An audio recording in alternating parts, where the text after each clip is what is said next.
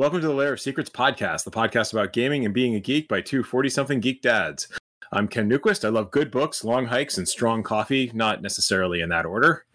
And I'm David Moore. I'm a geek dad, sometimes home renovator, and always gamer. So, Ken, it's been, well, in podcast terms, it's been probably only a week. For us, it's been a couple more than a weeks, but we're recording these a little ahead of time. What's been going on with you? So I have elevated my coffee snobbery.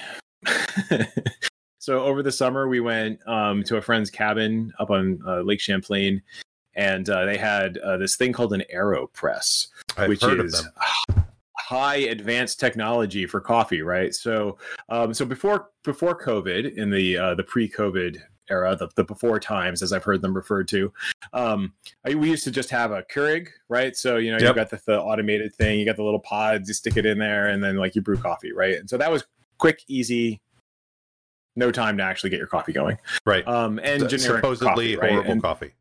So yeah. I mean, I always drink Dunkin' Donuts, which some people have varying opinions about Dunkin' Donuts coffee. I happen to like Dunkin' Donuts coffee, but in any case, my wife likes Dunkin' Donuts coffee, so you're in good company there. So yes, exactly. So once we went into COVID, though, I kind of started trying to find some mindful practices where I could focus a little bit more in the morning and just kind of have some morning rituals, which the Keurig was not really feeding into, right? So I started to do the French press. Okay. And so the French press, you have a glass beaker, and you've got a plunger, and so the plunger has a filter on it, and so you put let me see how this works. You put the coffee in, then you put hot water in, you let it steep for 4 to 5 minutes, then you take the plunger, which pushes all the coffee down, and then you can pour the coffee out, right? Yep. I always end up with coffee grinds. But not too much, because you get tons of coffee grinds in the bottom of your mug. Right, exactly. You can't pour out the last little bit, or else you get coffee grinds at the bottom, and regardless, you're going to get coffee grinds at the bottom. But it's very relaxing and kind of satisfying to push down on the plunger. Oh, yeah. Yeah, it's a whole, one of those as well. Yeah. It's a whole ritual, right? And so that it kind of was scratching that itch for me. Very relaxing. It's about when I was starting to gear up for the summer reading list and what have you, right? So, you make your coffee, you sit down, sip your coffee, read the book in the morning, good to go. And so when we go on vacation, I was introduced to the AeroPress, which is a similar concept. In so much you have a cylinder, and at the bottom of the cylinder, it's a plastic cylinder. It's high tech, like polymers, right? But you have the cylinder. At the bottom of the cylinder is a filter. You pour the coffee into the cylinder, and then you put the cylinder on top of your coffee cup, and then you pour hot water into the cylinder, and then there's a plunger that basically forms a perfect seal on top of for the cylinder, and then you press down with it's not like the nice gradual easy press of a French press, right? That's kind of like a nice slow easy push. This is you have to apply the water constant through pressure. the filter paper. You're forcing the water through, exactly, right? So there's some effort here, but you don't put in too much effort. Because I will tell you from experience, if you do that, you end up with coffee everywhere. Because eventually you get near the bottom and the air pocket pushes out. And so there's I'm sure that there are many, many blog posts about how to do this. I have not read any of them yet. Yep. So, but the end result, it's actually quicker than a French press. It's faster to clean than a French press. Oh, wow. You don't get coffee grinds in your coffee like a French press. Nice. And it makes for a very rich cup of coffee. I'd say it's a very strong cup of coffee, and I happen to like strong coffee. Mm-hmm. I mean, you can always dilute it down. It's a function of how much coffee you actually put into the AeroPress. But it was eye opening. Like the first time I had it, I'm like, wow, this is really good. We need to get one of these. And so I wholeheartedly recommend it.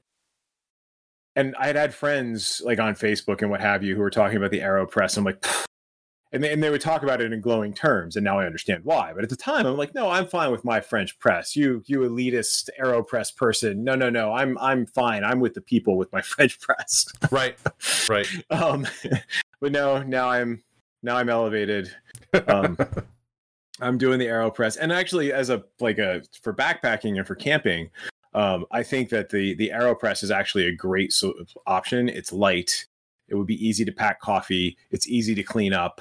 And and it makes a really good cup of coffee, which is hard to do when you're out camping. Like right now, when we go camping with the scouts, we've got like a propane stove, and we have like a Coleman coffee brewer where you boil the water and it's a drip coffee maker. It's terrible coffee. Is it a percolator? It is a percolator with the little glass bubble thing on top or whatever. Well, no, it's not. No, it's not quite that. It's so I guess what's happening is you boil the water inside of the container and then it condenses down through the filter. So it's not quite like with a percolating coffee. You've got it like you have the tube that goes down to the bottom. Right. Yeah. I've done that too. Okay. That's really hard. Yeah. I find from a technical complexity standpoint, percolating coffee, I find it slightly mystifying. Like the first time we went camping with our friend, and my friend had brought this percolating coffee pot, and we actually had to call her mom because we couldn't figure out how to get it to work. Right? Like we're a bunch of 30-somethings camping with our like 3-year-olds, and we cannot figure out. Like we're mature, responsible adults, and we cannot figure out how to make coffee. And it was the only way to make coffee, right? Like we had no other coffee making devices. Right. So I wholeheartedly recommend it. And then the other thing we did is I got an electric kettle, which really seems like cheating. It does, but it's so much faster. Like, so I am really interested in the coffee culture and the technology and stuff, but I drink crappy coffee. You know, we have a Keurig-like machine, which is we had a Keurig, it broke after many years, so we got a replacement one, and we realized that we also sometimes will still want a carafe of coffee, so we got one that takes the cups or the reusable filter, single use refill that you can put loose coffee into, but it will also, if you hit a button, make a full carafe of coffee. And but that still doesn't make great coffee. And I used to have a French press. You know, the problem with the French press is sometimes they break, but they're also not very expensive. So I had it, but you know, cleaning that bottom filter when the grounds are kind of stuck in it is annoying. So I guess what I'm saying is I'm a lazy coffee person, and I probably haven't. I've had good coffee grounds, and it was a better cup of coffee, but it was still made like I tried a pour over, didn't quite work. You know, so what I think I need to do is find like you or one of my other friends who are really into coffee and have them make me a cup of coffee to really convert me so that I understand, because I just don't understand. No, I hear you. And I also benefit. My daughter is actually, she was a barista at our local coffee shop in the before times. So she knows how to do pour overs. She knows how to do cold brews. Like she is now well versed. When she goes to college, she is ready to be a barista. Nice. So she has been my person for that. I've definitely gotten better learning from my daughter. But the electric kettle is fantastic. Yeah, our friend Chris roasts his own beans. Oh, see, that's just kicking it. He's like level 40, man. Well, I feel like I just hit level 20. He's going to be like level 45 or 50 pretty soon, because he's actually thinking about getting to the level of roasting where he's going to sell to people. Oh, wow. So that'll be interesting. I felt like if I were to get some of those beans, that they would be wasted on me. Because I'd just be like, oh, yeah, I'll just scoop 2 tablespoons into this reusable filter and pop that into the Keurig-like machine and use that water, you know, straight out of the tap or whatever. You know, it's like everything that the coffee snobbery, as you were mentioning, you know, everything that coffee aficionados, I was like, don't do this. Like I do every one of those things, you know. So I'm interested in the AeroPress, but I can't justify it to myself because I don't know that it would be any better than what I drink. I'm sure it would, but I'd like somebody else to prove that to me.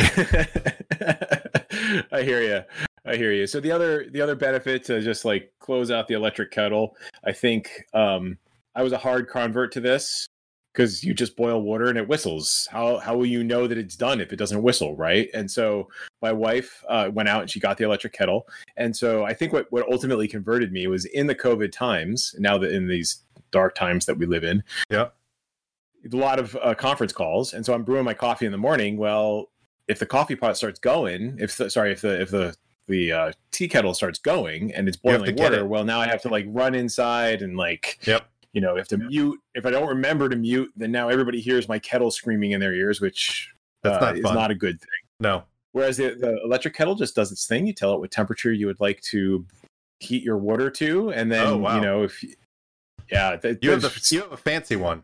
So I mean, I thought we were fancy because it glows with blue LEDs on ours because it's an all glass, and then it just glows with blue.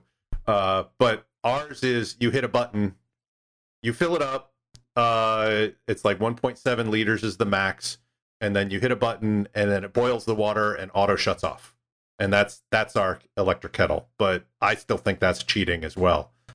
Alton Brown is the one that converted me to electric kettles because it's like, wow, there's a lot of uses for that. You know, like I actually used it last week for spaghetti rather than I still put a pot on the stove and I put the angel hair pasta in there, but I boiled the water in the kettle and and I turned on the burner and poured the water into the pot while it was still boiling, because one of the things that I've like, and maybe this is something I've confused in my head, but I thought years ago Alton Brown was talking about how if you add it to, now I'm thinking I got it completely backward, but the idea of adding, you're just basically rehydrating the noodles. So I was just basically trying to shortcut all of that stuff. And just having the water already boiling when you pour it over the noodles, rather than wait for it to boil and then put the noodles in, or put the noodles in and then bring the water to a boil. I don't know. But I'm sure there's a bunch of blog posts about that as well. Yeah, I'm sure I'm doing all that wrong too. But I still ate. If anyone has advice on how to boil noodles, let us know. I am at least not. When I went to college, I was given a recipe book for college stuff for how to make different foods in college. But it also it was a family friend of ours made it for me, and she had also taken like little news articles and other things like that about funny things about making food dishes. And one of them was an anecdote about a woman who was in college who called her mom up and said, "Mom, how long do you boil spaghetti before the noodles turn red?" So I'm ahead of that. I'm ahead of that game. That's fantastic. Yeah, that's fantastic. Yeah. So in other news, I got we talked about it a show or two ago. I ordered my Osprey Stratos pack. Very cool. Which came. I'm showing it to David right now. I got to use it on a 5-mile hike this past weekend, and it was great. It was very comfortable, and it's adjustable so that my son can wear it or I can wear it. I'm like 1.5 feet, 2 feet taller than he is right now. I'm sure he's going to catch up with me at some point, but it was great. It was very comfortable. I don't know that it would actually be a great con bag if I'm playing a lot of Dungeons and Dragons or anything with like a big, thick rule book. Okay. If I'm playing like more like indie games or games with smaller rule books like Savage Worlds, this pack might work well for that. Or, maybe I should just stop carrying around so many books. Depends on how many. Crazy idea. It depends on how many books you carry too. So are you saying like it wouldn't fit like the player's handbook in that backpack?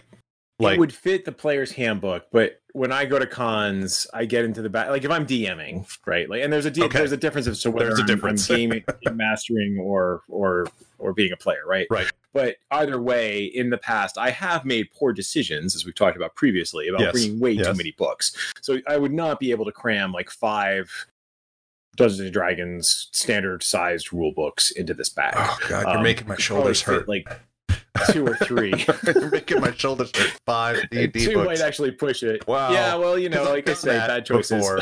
And I should show you the bag. After this, I'll show you the bag that I have for for work when I travel. It's a nice bag. It would probably fit. It would fit 5 D&D books. Still a backpack, but it's a little more professional than than like a hiking backpack. So, gotcha. But it might interest you, so I'll bring that out. But oh no, definitely. I think one of a future show topic might be prepping for running tricks of the trade for doing a con game, because I think we probably both have some experience with that, and I'm always on a quest to optimize my game mastery at a con. But the last thing I wanted to mention real quick, I haven't played it that much, but I did want to note progress that I got Gloomhaven Jaws of the Lion, which is the new intro level version of Gloomhaven. Still has a lot of fiddly bits, still comes with a ton of stuff, but it's very approachable. My son and I sat down, and it took us maybe a half an hour to sort all of the different things. They actually come with little Ziploc bags, and they tell you, like in the instructions, it tells you how you should sort the pieces and into what bags. Wow. That's pretty nice. So yeah, so like these pieces should go with these pieces. I mean, they don't label the bags, but like the idea being like you have these cards, they should go here. You have these tokens, they should go here. You have this like monster reference sheet, stick it with this particular bag, right? Got it. And the instruction manual is cool. Like I knew this going in. There's several books. The scenario book, basically the first couple of scenarios, it's a fold open book where the map is the play surface. And so that map also has like the tutorial included in it. So it's between like a spread of the book.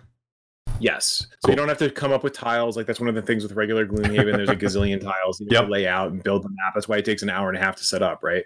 Yep. But with this version, it's like the first scenario, just open the book. It shows you where everything goes depending on the number of players you have. You pull open the scenario book, and it kind of walks you between the two of those things. It walks you through how to play the game. And we had a lot of fun with it. I mean, it was pretty simple, but it wasn't a very advanced scenario, but it did what it was supposed to do, which is teach us how to play. So cool. I think hopefully as we get into the fall and, we might have some rainy Saturdays where we don't get to do anything else, we'll break out Gloomhaven. That's cool. That's cool. So what have you been up to? Well, I don't know. The last few weeks have been a bit of a blur, but what's helped me a bit is I started bullet journaling. Basically, entirely your fault. Oh, really? So it's I will a good happily thing. Accept that blame. Yeah, it is actually a really good thing. I used to use this. I'm trying to remember what the name of it is, but it's like, the company's the Gold Fiber notebook, but there's like a certain style of note writing where it has. Let me find a blank page. Oh, that's completely full.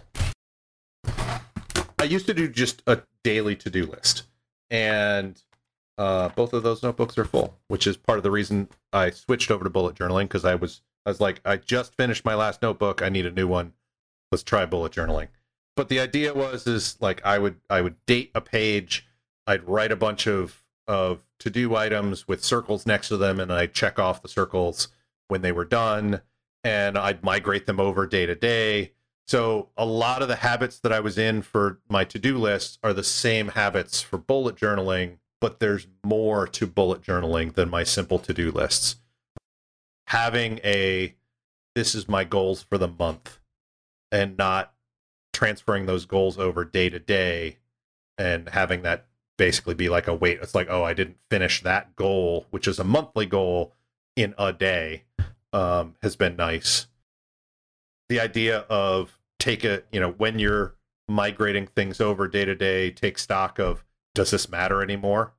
Right. Do I care about, like I will get ideas or see something and it's like, oh yeah, Dragon's Lair. That's a cool sword on Dragon's Lair. It's very iconic. I should just make that. And so I wrote that down on my bullet journal. The next day I'm like, I'm not going to do that. And then I just, rather than just keep going with it, I just crossed it off. It's like, yeah, I'm just going to make that decision right now. And yeah, it's the way that the index is done and making collections. So like I've got a section for Lair of Secrets ideas. that I have yet to put into our document. The coding project that I'm working on. I've got a reading list of what I'm going to be reading, and it just reminded me that I was going to talk about that, but didn't put it on my list here in the document. But I really like it. It's been very useful, and I'm not even a month into it yet. So I know that when I start going month to month, that there will probably be more epiphanies that will happen. So the book I have right now is called A Paperage, is the company. It's an A5 format, but I also got just today I got a lectern, which I understand a lot of people have. It's about twice as thick or so, number of page wise. I got it to do a gaming bullet journal. I think in the future we should talk about that. Do you still bullet journal for your game? I do. Okay. Yeah, so I've been doing bullet journaling for, God, I don't know now. I filled a couple of them. A year and a half. Nice. Maybe going on 2 years. I don't know. And I guess the thing I like about it, for those who aren't familiar with bullet journaling, the idea here is it can be a couple different things. And I guess things I really liked about it is modular. So you can go to, I think it's bulletjournaling.com. We can add it to the show notes. Where they give you some different examples how you do it. And I guess that probably appeals to us both, given our development background. I'm just going to take it's almost like you're taking this library and using it for this particular use case, right? Here's a pattern. I'm going to just take that pattern and reuse it, right? Mm-hmm.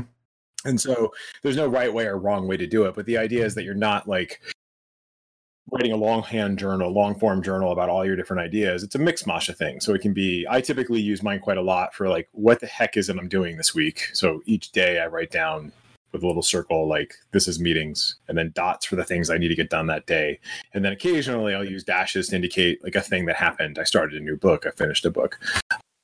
And so I found that very useful in being able to kind of focus on the week. So it's very relaxing on a Sunday to sit down and kind of lay out my whole week. And even though I'm manually recopying it out of my physical work calendar, I learn best by writing. And so for me, the act of copying it down and really thinking about it goes, I'll have these moments where it's holy crap, we have band camp, scouts, 3 meetings. Sue and I are already double booked for our own meetings, and the dog has to go to the vet, and it's all happening on Wednesday. Yeah. How are you going to fit it all? Okay, hold on. We're not going to do these things.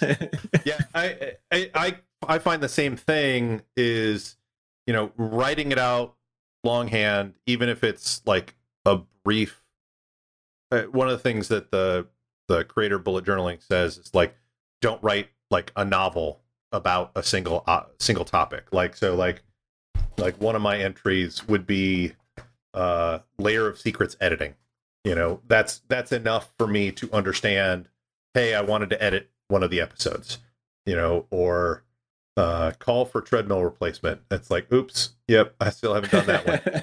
My treadmill's broken. The console on the treadmill's broken. I need to order a part for it. I keep putting it off, evidently. But, doing that as opposed to throwing a reminder that constantly pops up on my phone or something that I always dismiss. I have to be mindful about keeping it every day, and yet when I write it down, it gets it off of my shoulders rather than a reminder just reminds me of everything I'm not doing. Right. And so it inverts that, which I've really enjoyed about the bullet journaling. That's what I enjoyed about the to-do list. But as I said, this is a more complex and nuanced version of my to-do list that I really enjoy it more so far. And I'm only a week in, actually, because I started it a little more than a week. I started it on the 9th of August. Now everybody knows about when we record this. So the other thing that I found really helpful are, first of all, I have days where the entire page is full, and I've started to have to write I write down vertically in a list, and now I've run out of space, and now I'm starting to write horizontally because I've run out of space. Yep. It's possible that I may have had too much to do on that day, and I should have managed my time a little better. Yeah. I also like the act of physically copying a thing forward makes you think about it. Because I was talking with one of my friends about bullet journaling, and he's more of an efficiency kind of guy, which definitely is not. There's no wrong way to manage your stuff, right? Like if it works for you, cool. Right. But he's like, well, this all seems really highly inefficient. I don't know that I would be comfortable with this. Like, aren't you wasting time? Like, isn't this a highly inefficient process? And it's like, yeah, that's kind of one of the attractions for me, because it makes me think. If you have to physically copy the same task over 5 days in a row, yep, it can't help but make you think, maybe I should do this, or like you said, admit maybe to myself it's not worth doing. Yeah, right. Yeah, it's one of those things, like in coding. One of the things that a lot of developers will do, depending upon, and even senior developers or architects or whatever, like the higher up you go, the less it happens that you find out. But like a lot of people, and I still have it happen to me today in these days, which is, oh, I know what this is. Let me just start coding. Right. Without any thought or design or plan into it. And it always goes better if you sit down for a little while and plan it. And that's what the bullet journal does for my day. You know, right. Rather than just go through the day, you know, if I wake up, I do some stuff, I attend my way too early meeting with my client, and then right after that meeting, I sit down and do the bullet journal stuff. And I've found that if I adhere to that, my day goes pretty smooth. If for some reason I put the bullet journal stuff off, I am going in 15 different directions, thinking I'm making progress on things. And then when I finally get to the bullet journal, I realize, no, I've done a few of these things, but I haven't completed some of them, even though I should, they would be easily completed, but I keep getting distracted with other things, etc. So it helps me focus on some of those things too. You actually mentioned something that I'm going to start doing, which is when I start a book and when I end a book. Right now, I just have a reading list, but I didn't actually note the dates that I started and ended, which I think would be interesting to me as I go back through the year, of like, when did I read that book, sort of deal. Yes. So I think you mentioned I have been using bullet journaling for one of my campaigns. So my lunchtime game, the Scales of Truth campaign, I decided I was going to try doing a bullet journal. And because it lends itself to it, it's a sandbox campaign. So there's a lot of kind of stuff that just happens. So, I need to keep track of those things. And so I'm experimenting with coming up with different collections. Like, this is my NPC collection. Here's instead of a daily log, I have a weekly spread, which is, this is the game session. This is what happened in the game session. Here's what story it was part of, right? And then because I've probably done adventure prep, and when you only play 1 hour a day once a week, story arcs tend to take a while to play out. So remembering where I am is important. But then also then noting, oh, I introduced this NPC. I need to come back to this, right? Or, damn, I should have had these tokens ready to go. I didn't. I should make those tokens, right? So jotting down those kinds of notes in the session notes, and it just helps me stay organized, I think. Cool. That's the hope. Yeah. And it's still one of I used to do that for my older games. Would be, we'd have all the prep, but we would also, long before YouTube and such like that, we would actually record on audio tape, or I had the brilliant idea, because the audio tapes were only at max 45 minutes per side. We were like, wait a minute, I could borrow my parents' camcorder, put it on long play, and record for 6 solid hours. Perfect. But we would do that, and we'd re-listen to it and do other stuff like that back when we had oodles and oodles of time to game. That sounds like pre-kids. Yeah, and definitely pre-kids. pre-marriage, actually, even. Although it was with Aaron, but just before we were married. But doing a bullet journal reminds me of that because of how intentional and mindful and keeping track of not only what you want to do, but what has happened before. So, and that's the reason why I want to do it as well, is just both as a planning thing, but also a keeping track of what actually has happened.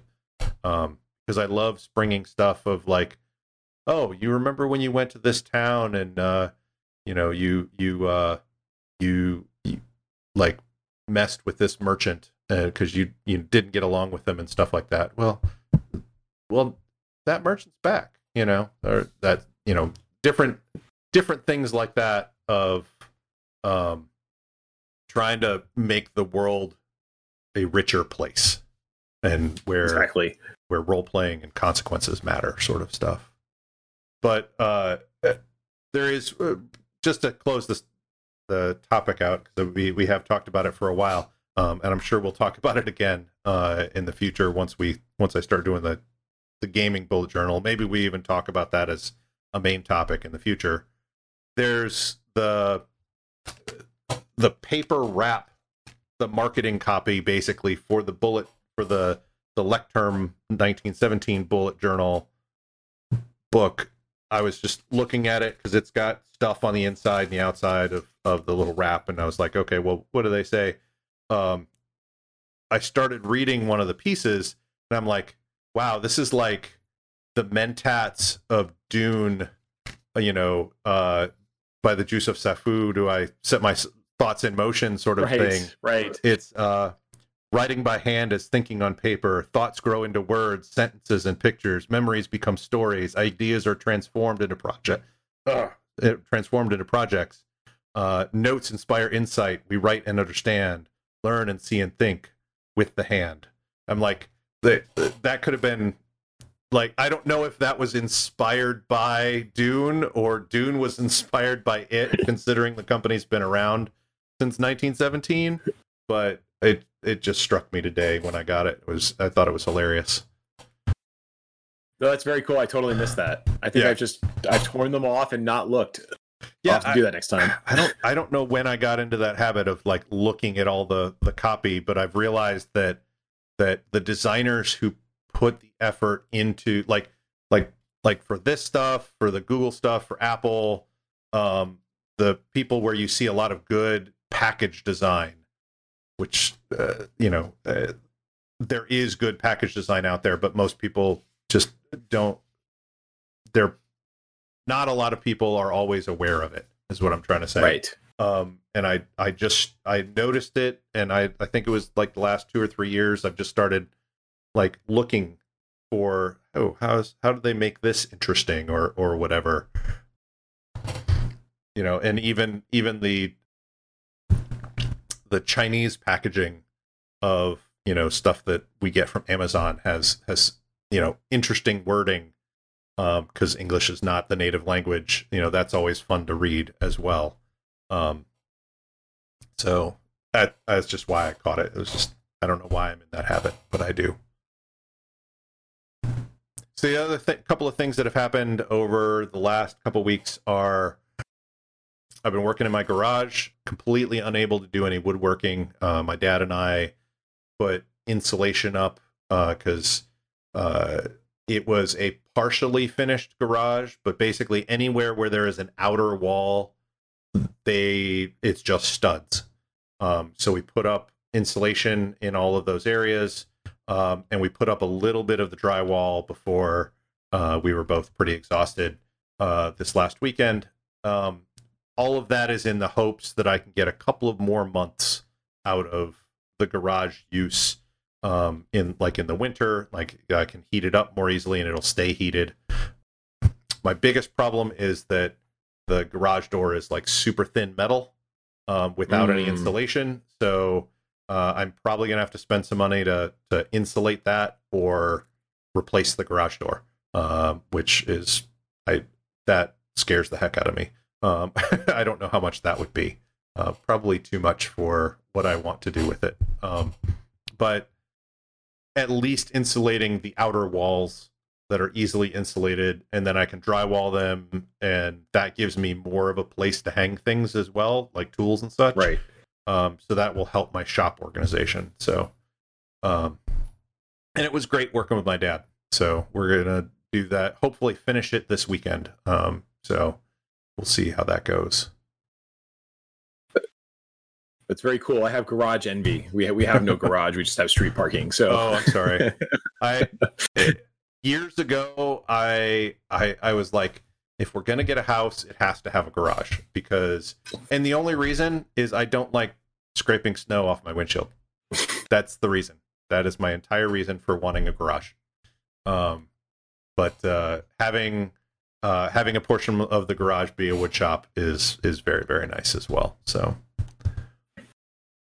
the two other things, I only listed one, but since I looked at the bullet journal, I remembered the other one, which is I picked up and finished listening to, because it's less than Wise Man's Fear in terms of length, is most things are. Yes. Where did it go? Had it. I believe it's A Memory Called Empire, which is a sci-fi novel that won the Hugo Award for Best Novel this year. And it was pretty neat. I don't know that I'm probably going to pick up the sequel. It had some really cool concepts, but it was hard for me to get into initially. The empire of this large portion of the galaxy is based on like the Aztecs or Mayans, as if they became a spacefaring race. And the main character of the story is an ambassador from a mining colony system. Basically, it's like a solar system, but it has no planets. It's just asteroids. And so they have a space station, and they're worried that the Empire is going to absorb them. And so she has been sent there after their last. The Empire basically said, send a new ambassador. And they're like, what happened to the old ambassador? Well, that's a mystery to start with.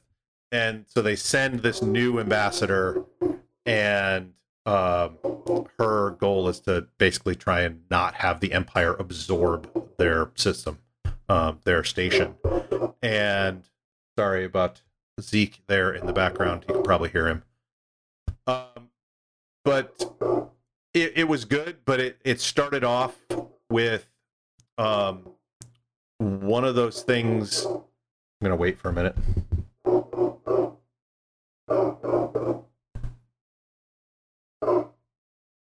He has opinions and he wants to share them. He does. He also gets into a mode where, like, especially before we got Zoe, he would just bark, and it just seemed like he got into a loop in his head of just like, I'm gonna bark, I'm gonna pause, I'm gonna bark some more, I'm gonna pause, I'm gonna bark some more, and he'd run back and forth and back and forth and back and forth in the backyard, which is one of the reasons we got Zoe, because we thought he was getting bored and going a little nuts. But I think he heard something outside. So, so Memory Called Empire, the beginning of it was hard for me to get into because I was listening to it on Audible. Their narrator was really good. She was actually the same narrator that did Forging Hephaestus, which I think I talked about before, which is a superhero novel. But the names in there were like 13 Seagrass, and there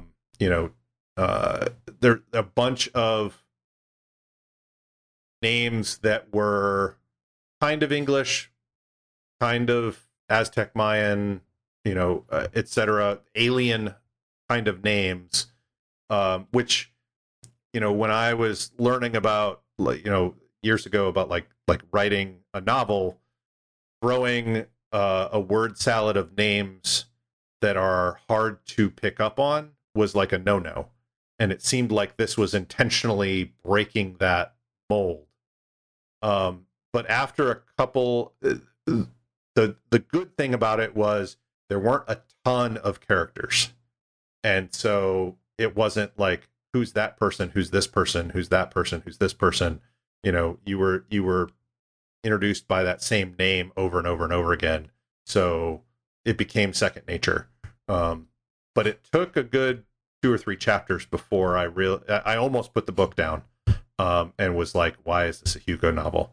But once I got past that, it was a good novel. I enjoyed it. So, and I will pick it up. But that was the thing that kind of disturbed me about it initially, was it was hard to get into. Yeah, I don't want to even. I kind of want to talk more about that, but it was such a small part at the very beginning of the novel. It was just right. I don't know why I'm picking on that part of the novel.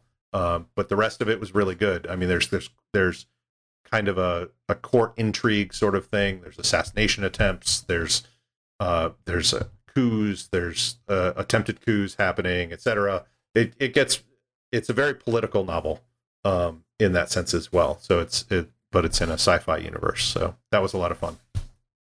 Yeah, I think I understand that, though. I mean, it's a challenge. Sometimes when you're reading audiobooks, that can be very much a challenge to, like, because you can't flip backwards and just like, wait, who is this person? Right. And then it's even tougher when you then read the second book in the series, but you actually read the print version.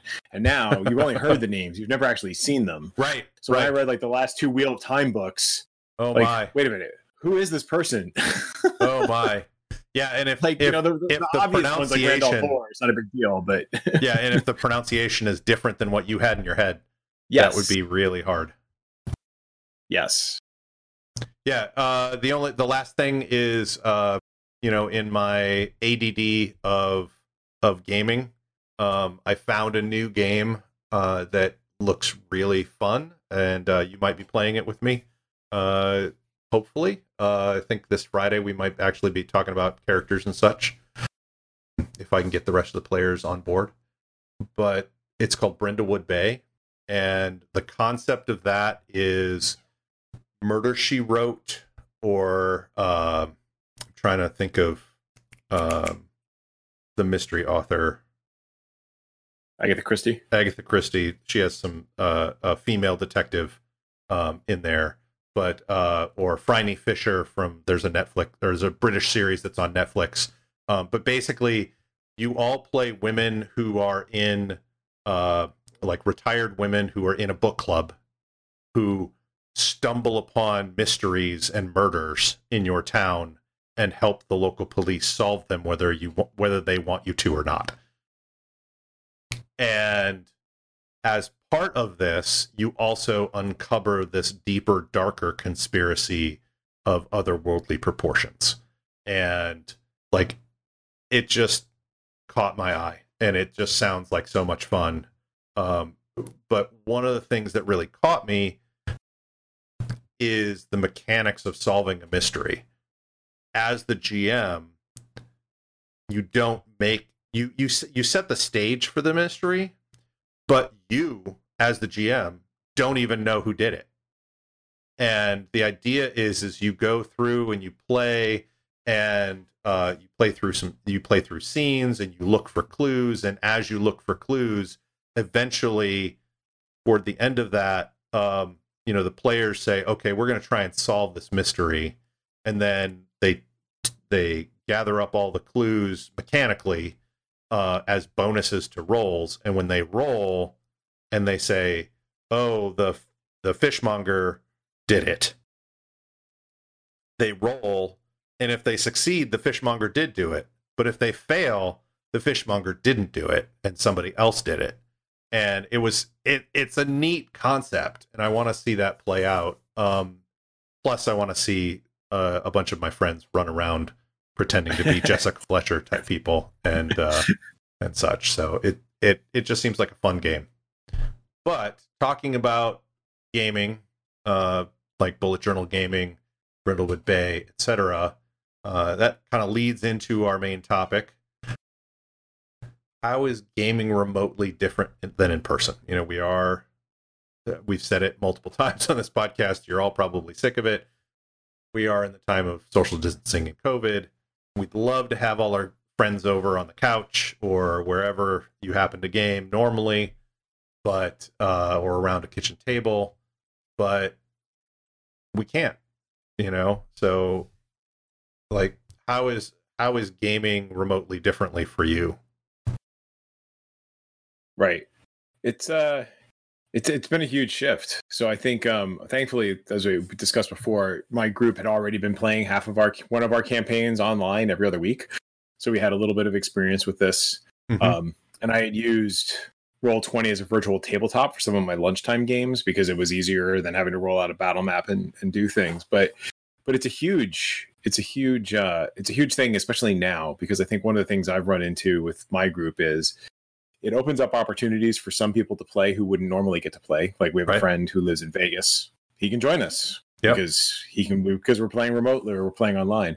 I have other friends, and I totally get this, and it is no way slagging on them, who just don't want another meeting, right? Like at the end of the day, after having been in 7 Zoom sessions, adding one more Zoom session or Roll20 session or what have you feels like just yet another meeting, and you don't want to turn your hobby into that. Right. So because more than likely they'll be sitting at the same desk that they did the 7 other meetings at, and they don't want to sit with their butt in that chair for that much longer as well. Right. So I totally get that. And I think technology has also been a challenge. I think it's gotten a little bit better during COVID because we've all had to get better at it during COVID. Mm-hmm. But technology levels are all over the place. Like somebody's got a really old laptop. They try to install Skype. It ruins their audio drivers. Like everything blows up. Yep. You know, and suddenly they can't play anymore. So that was a big challenge previously. We've kind of gotten around that a little bit, but that's certainly been an issue in the past. Yeah. Yeah. I mean, Discord really stepped up, you know, pretty well. You know, you used to have to do a hack to have a group video chat, or a group audio chat, in like a Discord group. You could do multiple people with just like direct multiple people, like form a little group, but not on a server. But now on a server, they had an audio only room, and you could do a hack to make it video. Now it's not a hack; you just do it, and they added screen sharing, and so that's actually how we do our Sunday game. And to your point, you know, you have your friend in Vegas who plays. We have a friend who's in the Netherlands who plays. So like we start at like 11 in the morning, which is 6 in the evening for him, and we end and it's like, you know, 11 or 12 midnight for him, but it's like 5 o'clock for us, you know, depending upon how many breaks we take and such. But you know, we wouldn't be able to play with him normally if we didn't play online. One of the downsides though is not only it does make it easier for people to join the game, but I've found that it also makes it easier for people to bail on the game. You know, it's like, especially this summer, you know, Aaron said, don't worry, as summer goes away, this will slow down from happening. But like, you know, I've got some friends of mine and they're in that Sunday game. The whole family's in that Sunday game. And if they're like, yeah, let's go to the beach on Sunday. Well, there went the game, you know. You know, it's just right. But they don't have time to do it any other time necessarily. You know, so they've got other stuff that's going on. So that's and summer's the only time you can do that. So it's easier. It probably feels easier to not attend an online game as opposed to not go over to a friend's house or not have those friends come over to your house. Yes, I totally agree. So scheduling can both be much easier and much harder.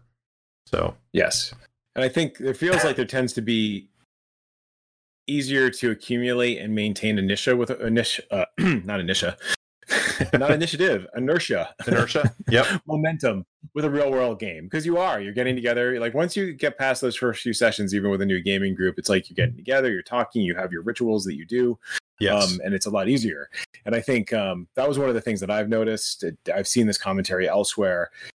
One of the things that tends to really lack in online games and online meetings in general is that you don't have these little rituals, right? Mm-hmm. Where normally everybody comes into my game room, they plop down, they probably stop by Wawa beforehand, they're maybe eating their dinner, we're waiting for everybody to show up, and we just talk about the week, right? Like, oh, you wouldn't believe this thing my kid did, right?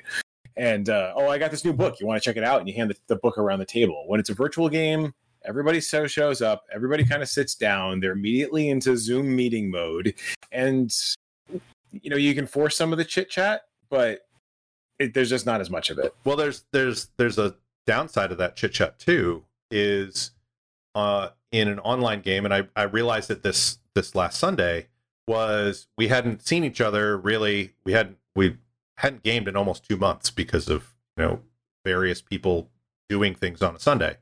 And when we sat down, a couple of us did have that chit chat of like, oh, this is what happened. It's been great. Let's catch up on what happened last in the game. But that took a while. And then toward the end of it, I would have liked to have been more socially aware of it earlier, because I think the game as a whole would have been better as well. But like, I realized that it was really only 2 or 3 of us talking out of a group of 7. And, everybody else was they might have been listening, but not everybody was interested in what those 2 or 3, my being one of them, was saying to each other. And so in a personal sort of game, in an in-person game, you can have 2 or 3 people talking, and then those other 4 people could talk or do whatever, as well, separate.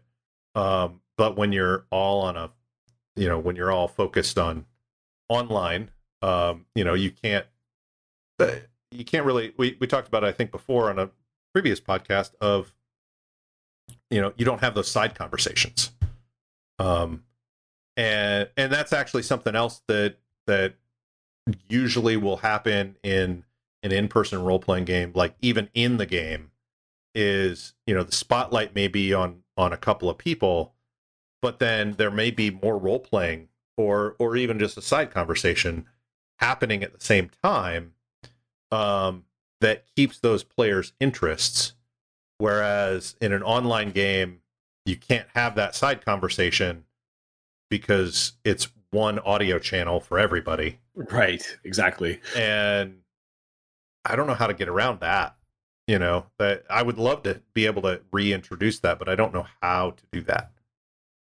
Yeah, you'd need like breakout rooms, and then you'd have to know when to summon them back from their breakout room. Right. I think to your point, I think the other thing that this all points to is it's very difficult to pick up on social cues when you are game mastering, or when you're a player as well. So in my group, we actually don't do video chat. We only do audio chat as a way of conserving bandwidth. Okay. And so it's difficult I can't look around the room and see if everybody's engaged. Right. I can't, I haven't heard from Joe in a while. I wonder if he fell asleep, right? Like, and we have actually had, I think maybe 2 people fall asleep during the game because it's late. It's a Sunday night. Like, we're tired, you're exhausted. It hasn't been your turn in a while. Like, typically people don't fall asleep at the regular gaming table.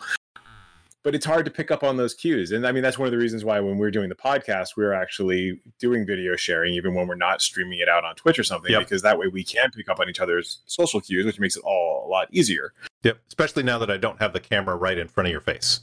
So right. I can actually pick up on your social cues, unlike the first few episodes. So like, I'd love to hear people's feedback and their ways of keeping people like is there a way to have those side conversations, or is there a good replacement for those side conversations, so that or how do you skip between people? Do you move the spotlight more often, and how, right, so that you keep people interested when you have 5-7 players. A smaller group, it's easier, like 2 or 3 people. It's easier, but I'm not used to groups that small unless I'm playing an indie game. Like Brindlewood Bay would probably be fine. Tales from the Loop was fine with 3 people. That was great with 3 people. But if you're playing D&D, like 4 to me is like a minimum. 6 to me would be the maximum. I don't like going over 6 players in a game normally. But there's other reasons for that. But because I like more of the role playing than the tactical side of things. But like 5 or 6 people on a call, there are people who won't be able to talk because the spotlight's on a certain group. Right. So I would love to hear feedback on that. See if there's a way to add that in again. Yeah, I think it's an excellent point. I would also love to hear people's tips and tricks as to like how to keep your players engaged. I think the worst thing, both in a real world meeting and during a game master session or gaming session, is where you kind of do your DM thing and you lay out a whole bunch of world building and talking and table setting and then you pause and then there's crickets. Yep. Or maybe a lone dog barking in the background, but and you're like, wait, did I drop? Am I muted? Right. Yeah, that is one of the benefits of the video. I really like the video. I consider it pretty essential for online gaming. Obviously, you guys are able to do it without. If you do use Discord does allow you to set the bandwidth up and down for video. Ooh. So that you might want to look into that. That might help you to actually use video, and yet not overwhelm your bandwidths for your players and such. But there's more than just the social talking aspect of it. There's we have some stuff written down here of like battle map prep. I've used Roll20, but there's a lot of extra setup as opposed to throwing out a battle map with a whiteboard marker and just doing some doodles.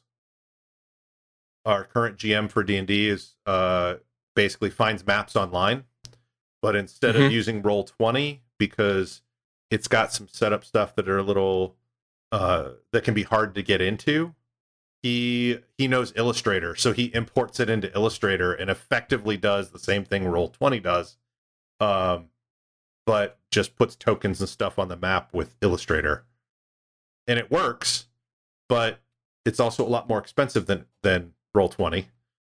Right. But if you have it, great. It's like right. Like if you have access to Photoshop and are an artist, you don't need something like a campaign cartographer because you could just use Photoshop. But but there's a lot of other things you could use. Like Inkscape is and GIMP are 2 programs like that. And since you're just doing screen sharing, that you could just use that. But again, that's bandwidth intensive. So Ken, do you use Roll20? Yeah, so we typically use Roll20. I do think it helps some with the engagement because people can move their tokens around. Yeah, that's what I miss about the Illustrator side of things is like I want to reach up with my mouse and move it. Move my own token. It's like, no. Oh man, never touch another man's mini. Yeah. So I have to wait for the GM to do it.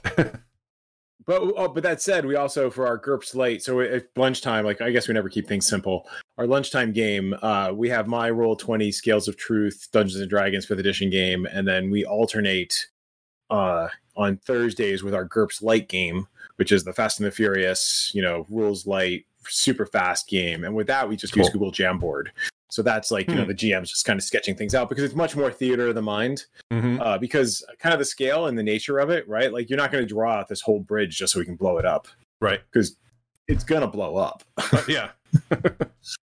Whereas D&D has a certain cadence to it with maps, right? I'm not familiar with Google Jamboard. Is it basically a multi-person virtual whiteboard? Yes. Okay. Yeah, so everybody can kind of draw and participate in the whiteboard simultaneously. So it solves some of that, like, oh, I wanted to go here. Wait, what's this thing? Got it. Yeah. So I've used Miro, which I think is very similar to that. we actually used that for the Gamma World campaign when we ran through the I had talked about it before, the world building game. We went through it and used that to virtually whiteboard.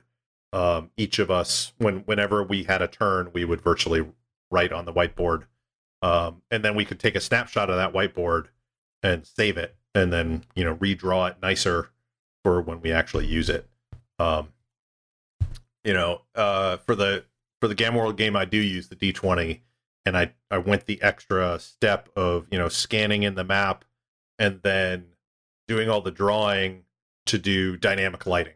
And that was cool. It got the desired response from the players of like, oh, that's cool.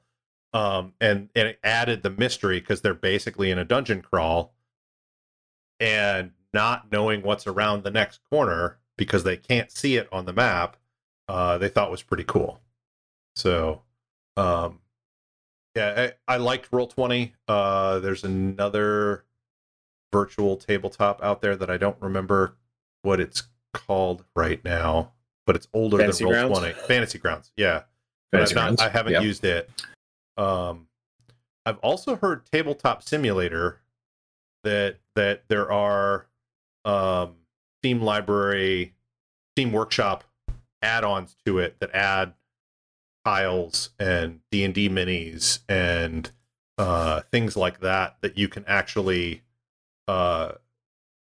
have a virtual tabletop, and each person sits at a different spot on the table, but I don't think there's any video. You Gotcha. Still have just audio, but you could then pick up your mini in 3D and move it around. I did play an actual board game on virtual tabletop because I have the Oculus, not the Quest, the other one. Anyway, I have a virtual reality headset, and virtual tabletop allows for virtual reality headsets, and so you can use the controllers, and it looks like you have a hand, and you can pick it up and move it around, and you can look left and right and up and down and stuff, and it looks like you're at a Lawnmower Man style virtual reality sort of thing. It's better graphics than Lawnmower Man, a lot better graphics, but it's not like Skyrim level graphics. But it would be interesting, especially if you could have just a video square of each person while they were sitting around the virtual tabletop, especially if you had a VR setup. You could actually look left and right and be able. I think that would be kind of an interesting thing there, but that's more technology than actual gaming. So, but yeah. So I was going to say, like, I think there's a visceral component to gaming that we miss when we move online, and I think one of the things we've liked about Roll20 is how its dice rolling mechanic works. Because there's the 3D dice that kind of drop onto the ground, and so we can all kind of collectively gasp and moan and groan when we roll terribly and the DM is rolling great, right? And so there's that shared experience of watching the dice fall, as opposed to, like, not that there was anything wrong with this for Tales from the Loop, where you got to hear vicariously me describing how terrible my die rolls were. Right. Yeah. Roll20, you can see how terrible my die rolls were. Yeah, I mean, yeah, that is definitely another difference. Is do you? We've done it multiple ways, like you just said. Like in Tales from the Loop, we physically rolled our dice locally, and then said, "This is what I rolled," and that's what we do for the Sunday game, and that's a lot of fun. But there's also that shared gasping or in surprise or horror of, like, seeing the rolls thrown out there on D20, which, since we're using like Illustrator for the maps, we don't really have a die roller. Right. The third option that I've used is when we've gamed for Cowboy Dracula. We have a Discord bot that basically you put in like D20 +4, and it rolls and it just spits out text of what you're doing. So, and that has the shared aspect of surprise and horror, but it's not quite as cool as virtual 3D dice, rolling in Roll20. It's just like, oh, spit out a number. There's right. So, but it's still there. It's still useful. And yeah, it doesn't take away from the game, but I still like the physical dice feel.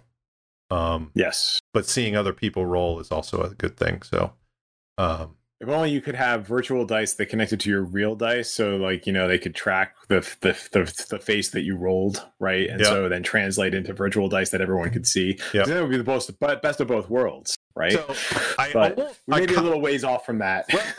Well, Adafruit actually had a few years ago, and I actually have all the parts for it. I just have to really go back and assemble them. They had a 3D printed D20 that was probably about the size of your fist, sort of thing.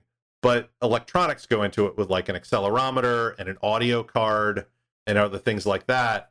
And what you do is when you roll it, because the accelerometer knows the orientation of things, it's calibrated. So when you roll it, it's like 1 loser. You can basically program it with any audio you want, and it will tell you what the number is. So I want to put that together for the virtual game and use that, and then people would be able to hear through my microphone what I actually roll, which would be kind of cool to do. Not as cool as what you were doing, where it's like you roll the dice and they show up on Roll20. So you have the best of both worlds. That would be nice, but we're a ways off from that. Yeah, I think another thing that's important when you're gaming online, I do this in the real world as well, depending on which campaign I'm working on, is visuals. So even if you're doing theater of the mind, I think it can be helpful for immersion. If you're really good at describing things, then more power to you. But occasionally it's like, no, but this is really what I'm talking about. And so I think we have a lot of fun with that. I think, and it's funny how it varies from game to game. We don't typically do that in Dungeons and Dragons, but when we play the Fast and the Furious game, when I play my weird pulp game, which is set in 1930s, we suddenly go on these research binges where we go out and say, no, this is the car I'm talking about. It was made in 1934. And you go off on this Pinterest raid for 5 minutes as everybody's just throwing up different photos of cool cars from the 1930s. Right. And so that brings back some of that side conversation that you were just talking about. But I find it very strange why that happens in some genres but not in others. Yeah, you started talking about that, and I realized I've done that too, even in in-person games. Like in a fantasy game, maybe there's more of a shared mental image of things, of 100 goblins, rushing down the hill at your hapless party, before the wizard pulls out the fireball. But when I was running a superhero game, I realized, I was describing things or describing the city or describing their opponents, and I could tell that by their questions or the look in their eye that it wasn't quite hitting. And so I had started going on Google Images and Pinterest and stuff like that, and pulling concept art of stuff, so when they went into this giant AI driven corporation, I had pictures of hallway, just 3D renderings of hallways that were futuristic, and it's this is where you are, etc. And they're coming around the corner, and I would use the Chromecast on the TV, so we were all in the living room, and I would just be and this is what you see. And they would pop up. It's oh, and it's oh, I want to go there. And they'd point to areas on the image. And since I'd already seen the image and stuff, I would craft the setting kind of around those images as well, as if it was a map. Even though we didn't use a physical map for combats and stuff. Right. They knew there was a catwalk. They knew there was a glass wall. They knew there were cubicles they could hide behind. That sort of thing. that those images showed, and they would then start using those as part of the setting. Whereas if I didn't have those pictures, they wouldn't even, it doesn't occur to people of like, hey, is there something I can hide behind, or I want to get up on a catwalk. They don't know that there is a catwalk, and they weren't. There are some games like Fate games and stuff where they can put down a Fate token and say there is a catwalk. But sometimes it's nice to just know that there's something there already, and it makes it richer in people's heads. So and yeah, that's something that I've done when I've run some of the online games. Like I would throw stuff up for our Tales from the Loop game, and like we'd look at the map and things like that, and it would kind of get you guys into the headspace for it. Right, we're really riding our bikes from here to here. How far is that? Yeah, right. That's like 4 miles. Wait, on a bike? That's not that far. And we're 12. We can do that. No, we can totally do that. Yeah. We won't even be sore at the end. Right. Trying to look at our list of others. What about mechanics? You put some stuff in here about mechanics. I think certain games are probably more suited to run virtually than in person. Like, especially if you don't have time to prep a map. Like, yes. I cannot imagine, from the limited times that I've played it, I cannot imagine a 4th edition D&D game ever be playing virtually and not have a battle map prepped. Right. But like a werewolf game, Tales from the Loop, even D&D 5th edition, you can still do without a battle map if you need to. I don't know. Yeah, I think that's very true. And I think if you're going to use battle maps, then what you need to reconcile yourself to is that you need to spend time to either find maps, create maps, or sketch out maps. And so I got to say, sketching out a map with a mouse is not great. I wish I had I no longer have a tablet that I can use for drawing. Because it's easy when you're in the real world. You just throw down the battle map and you sketch things out really quick, right? So, I mean, you have to anticipate that time. You have to anticipate the time for putting down tokens, making tokens. Right.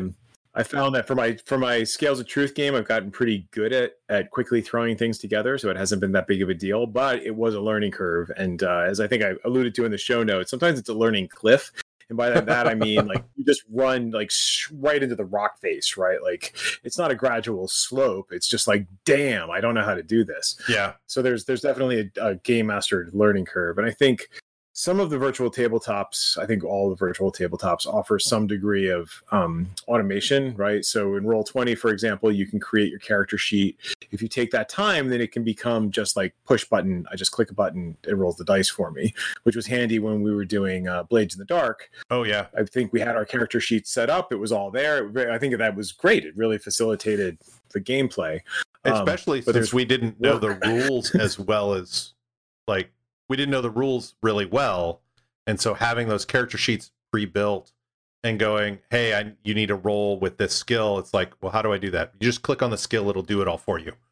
And, yes. And then it'll tell you if you succeeded or failed, or critically success or critical fail, that sort of thing. And that was really nice to do as well. But then we have other games, yeah, like Savage Worlds. So I played a couple of my weird pulp games online, and I think we've spent 30 minutes trying to figure out how to work the deck in Roll20. Oh gosh! So Savage Worlds uses a card-based initiative system. We love it. In the real world, it's a great visceral thing where I have the oversized Savage Worlds initiative cards, nice. And it's great. You just throw them down, and it's one of those great shared game moments where you see the Joker come out and everyone's like, oh, and when you see the 2 come out, they're like, oh, right. And meanwhile in Roll20, it was just like the sound of us beating our heads against the wall trying to figure out like how to use the deck. Yeah. Like, I don't see the deck. Do you see the deck? Well, yes, I see the deck. You got it too. It's like that fun element was just completely evaporated in our frustration over trying to figure out how to use a freaking deck in Roll20. Yeah. Like setting up Yeah, setting up the like the fog of war lighting effects in Roll20 is another one of those cliffs. Like, you can figure it out, but you know, I had to watch some YouTube videos. I had to go through their wiki. You know, it took a couple hours for me to really figure out how to do it, and it's not super simple to do. You know, you have to draw lines and enclose areas. Whereas, like, if I was using Photoshop, I'd like get out the paintbrush palette and like just paint areas and say this is, you know, whatever, you know, and I throw it on different layers and uncover the layers or something like that. But they don't have their tooling set up to do that sort of thing. They don't even have a piece of tooling that can draw a circle. You have to use multiple segments to kind of emulate a circle. Being able to, like, you have the battle map and then maybe set up a I don't know, like an alpha layer on that map, or a separate upload that is the these are the physical objects that should cast shadows layer, and be able to upload that and then have Roll20 figure that out. That would be so much easier for me to do, because, you know, I can open up GIMP or Inkscape or Photoshop or Illustrator, whatever my tools are, and I know those tools. I don't have to learn a completely new tool just to do it. So there's we had just been talking about, and I remembered it. I'll try and put it in the show notes as well. There are some really good generators apps out there. The donjon.bin.sh 5e dungeon, and then the Dungeon GEN.app/dungeon. Both of those allow you to like, you can give it a seed, you can pick a theme, how big it is. You know, supposedly this one with the dungeon generator has dynamic lighting built into it. I will have to try that out at some point. But you know, and it can look like cool old school stuff or new stuff. It's pretty neat. And I know my Sunday GM, he uses that. And then another one was Whatabo.itch.io one-page dungeon, which is which you can, like, has a complete random generated set of stuff, and with like cross hatching around the edges of the map and everything. So it looks professionally done, but it's a completely random map. And if that's okay with generating an encounter or a dungeon for your adventurers, you know, I mean, it's the equivalent of what I would do, which is like go through modules and not actually run the module, but I would certainly use the map. You know, it's the same sort of idea. So I'll put those links in the show notes. But yeah, so making a battle map does not have to be hard if you're willing to give up some control over the layout. And that's a very hard mental adjustment. I think that's that maybe the biggest thing overall, is that there are a lot of mental adjustments that you need to make. There's things you need to be mindful of in terms of just how things are changing, being aware of the room and like what your friends are doing. Are people having fun? What's working and what's not working? Are you causing yourself frustration doing a thing because you're trying to lovingly create these maps and then manually uploading them and attaching to dynamic lighting? Or, you know, you could just use a random generator, right? And I think maintaining your own mindfulness and just kind of awareness of how much time you're investing in this is important, because you could end up so sinking like your entire weekend into trying to do this and you walk away frustrated, and that's really not where you need to be in your hobby or in the current pandemic situation that we're in. Yeah, I mean, putting that amount of work into it, you know, you basically just said it. This is a game. It's fun. It's a hobby. You're all, everyone in the game, game master, players included, you're all supposed to be having fun. That's the goal. You know, no matter if you're doing super tactical stuff and you know, playing it out on a battle mat, or if you're doing super intense role playing, all of that stuff, it's supposed to be fun. And the only reason I can see for putting in a huge amount of work and like maybe being frustrated at the end of it just because it took so long and then playing the game is if you're doing it professionally. You know, yeah, I can see that. If you're doing it professionally and you have an audience and you have the possibility of getting paid for it, yes, go ahead and put it in that time. That's more for your audience enjoyment, not necessarily your enjoyment, your players' enjoyment. But at that point, you're an entertainer, not a for fun gamer.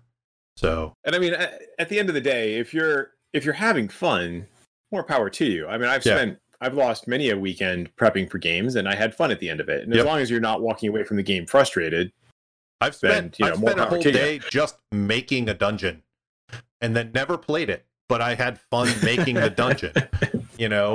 But exactly. that was back in, you know, junior high school. You know, I had the time, and that was something I enjoyed back then.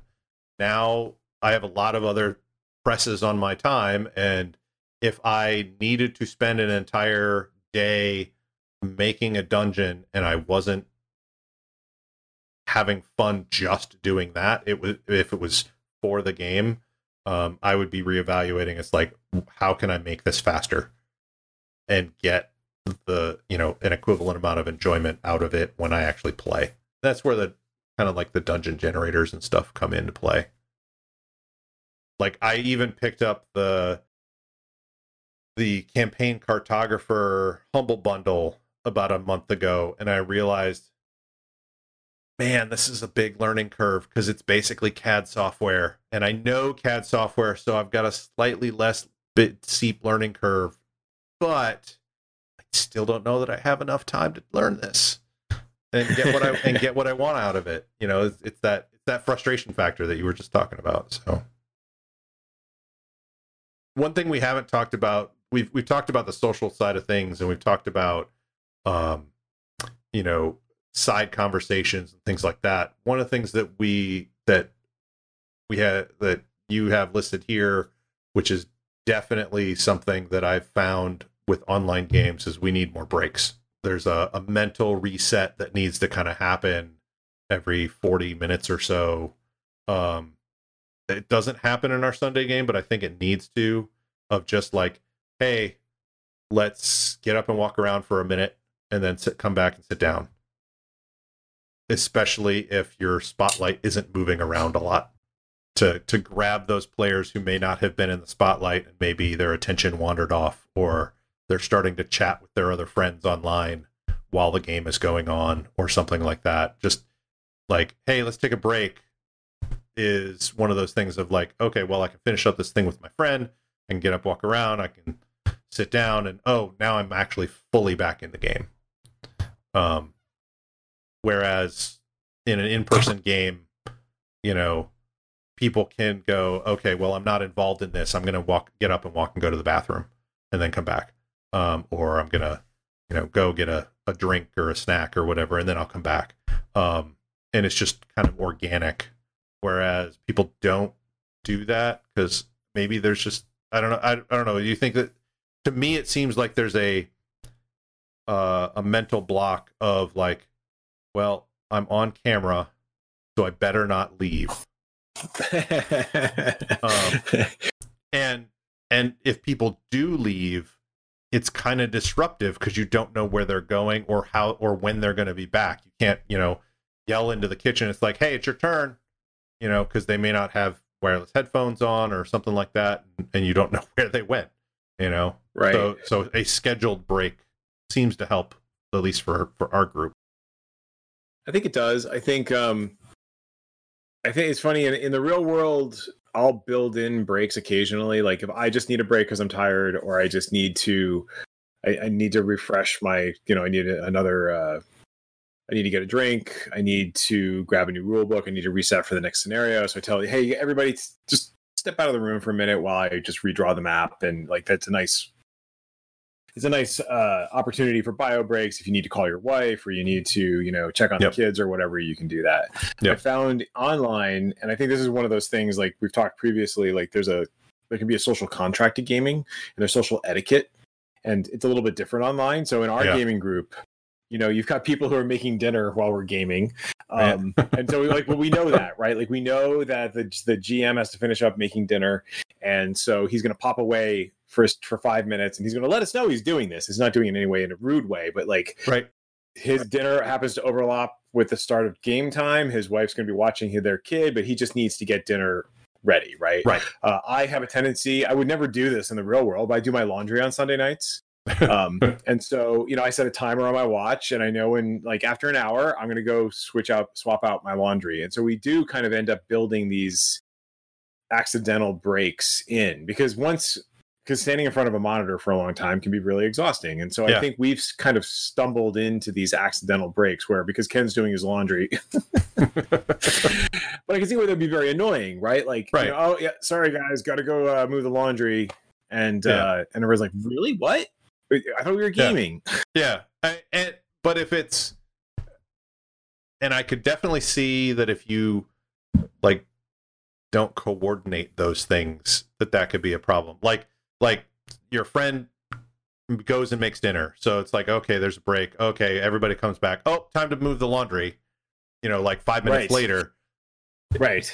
You know, that's one of those unspoken social contracts that ends up, you guys are probably aligning those activities as part of a single break rather than a bunch of smaller breaks.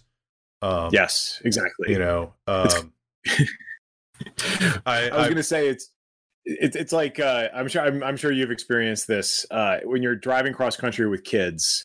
You have to sync up your pee breaks and your gas breaks and your food breaks, because if you don't, you only go 5 miles then you have to stop again. Stop. Okay, 5 miles, then stop. Yeah. Yep. It's the same thing with online gaming.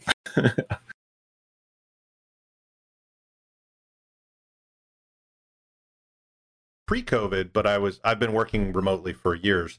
I consider myself lucky that way.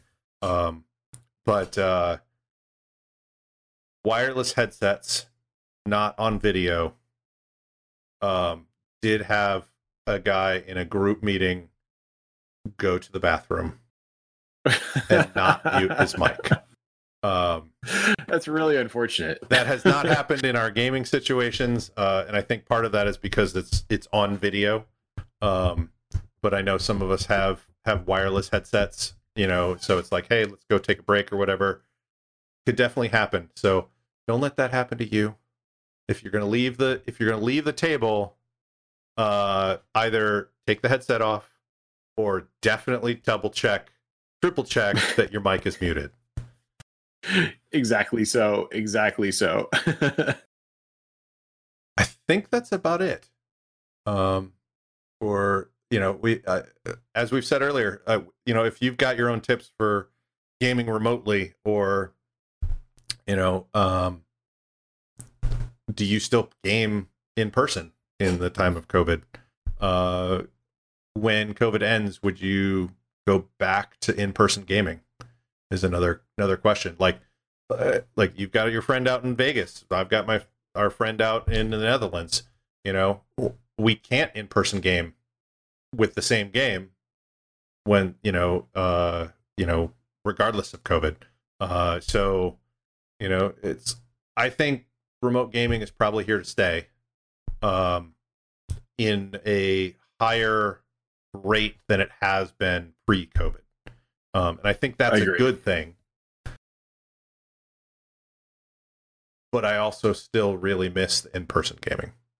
You know, so I think doing both is pretty darn cool. Again, if you guys have any feedback for us, if you got any extra stuff on online gaming, that would be really cool. Thank you for listening. We love feedback. We don't have an email right now, but we will at some point.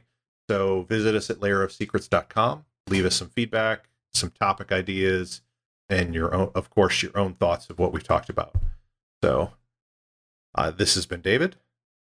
And this has been Ken, and we'll be talking with you next time.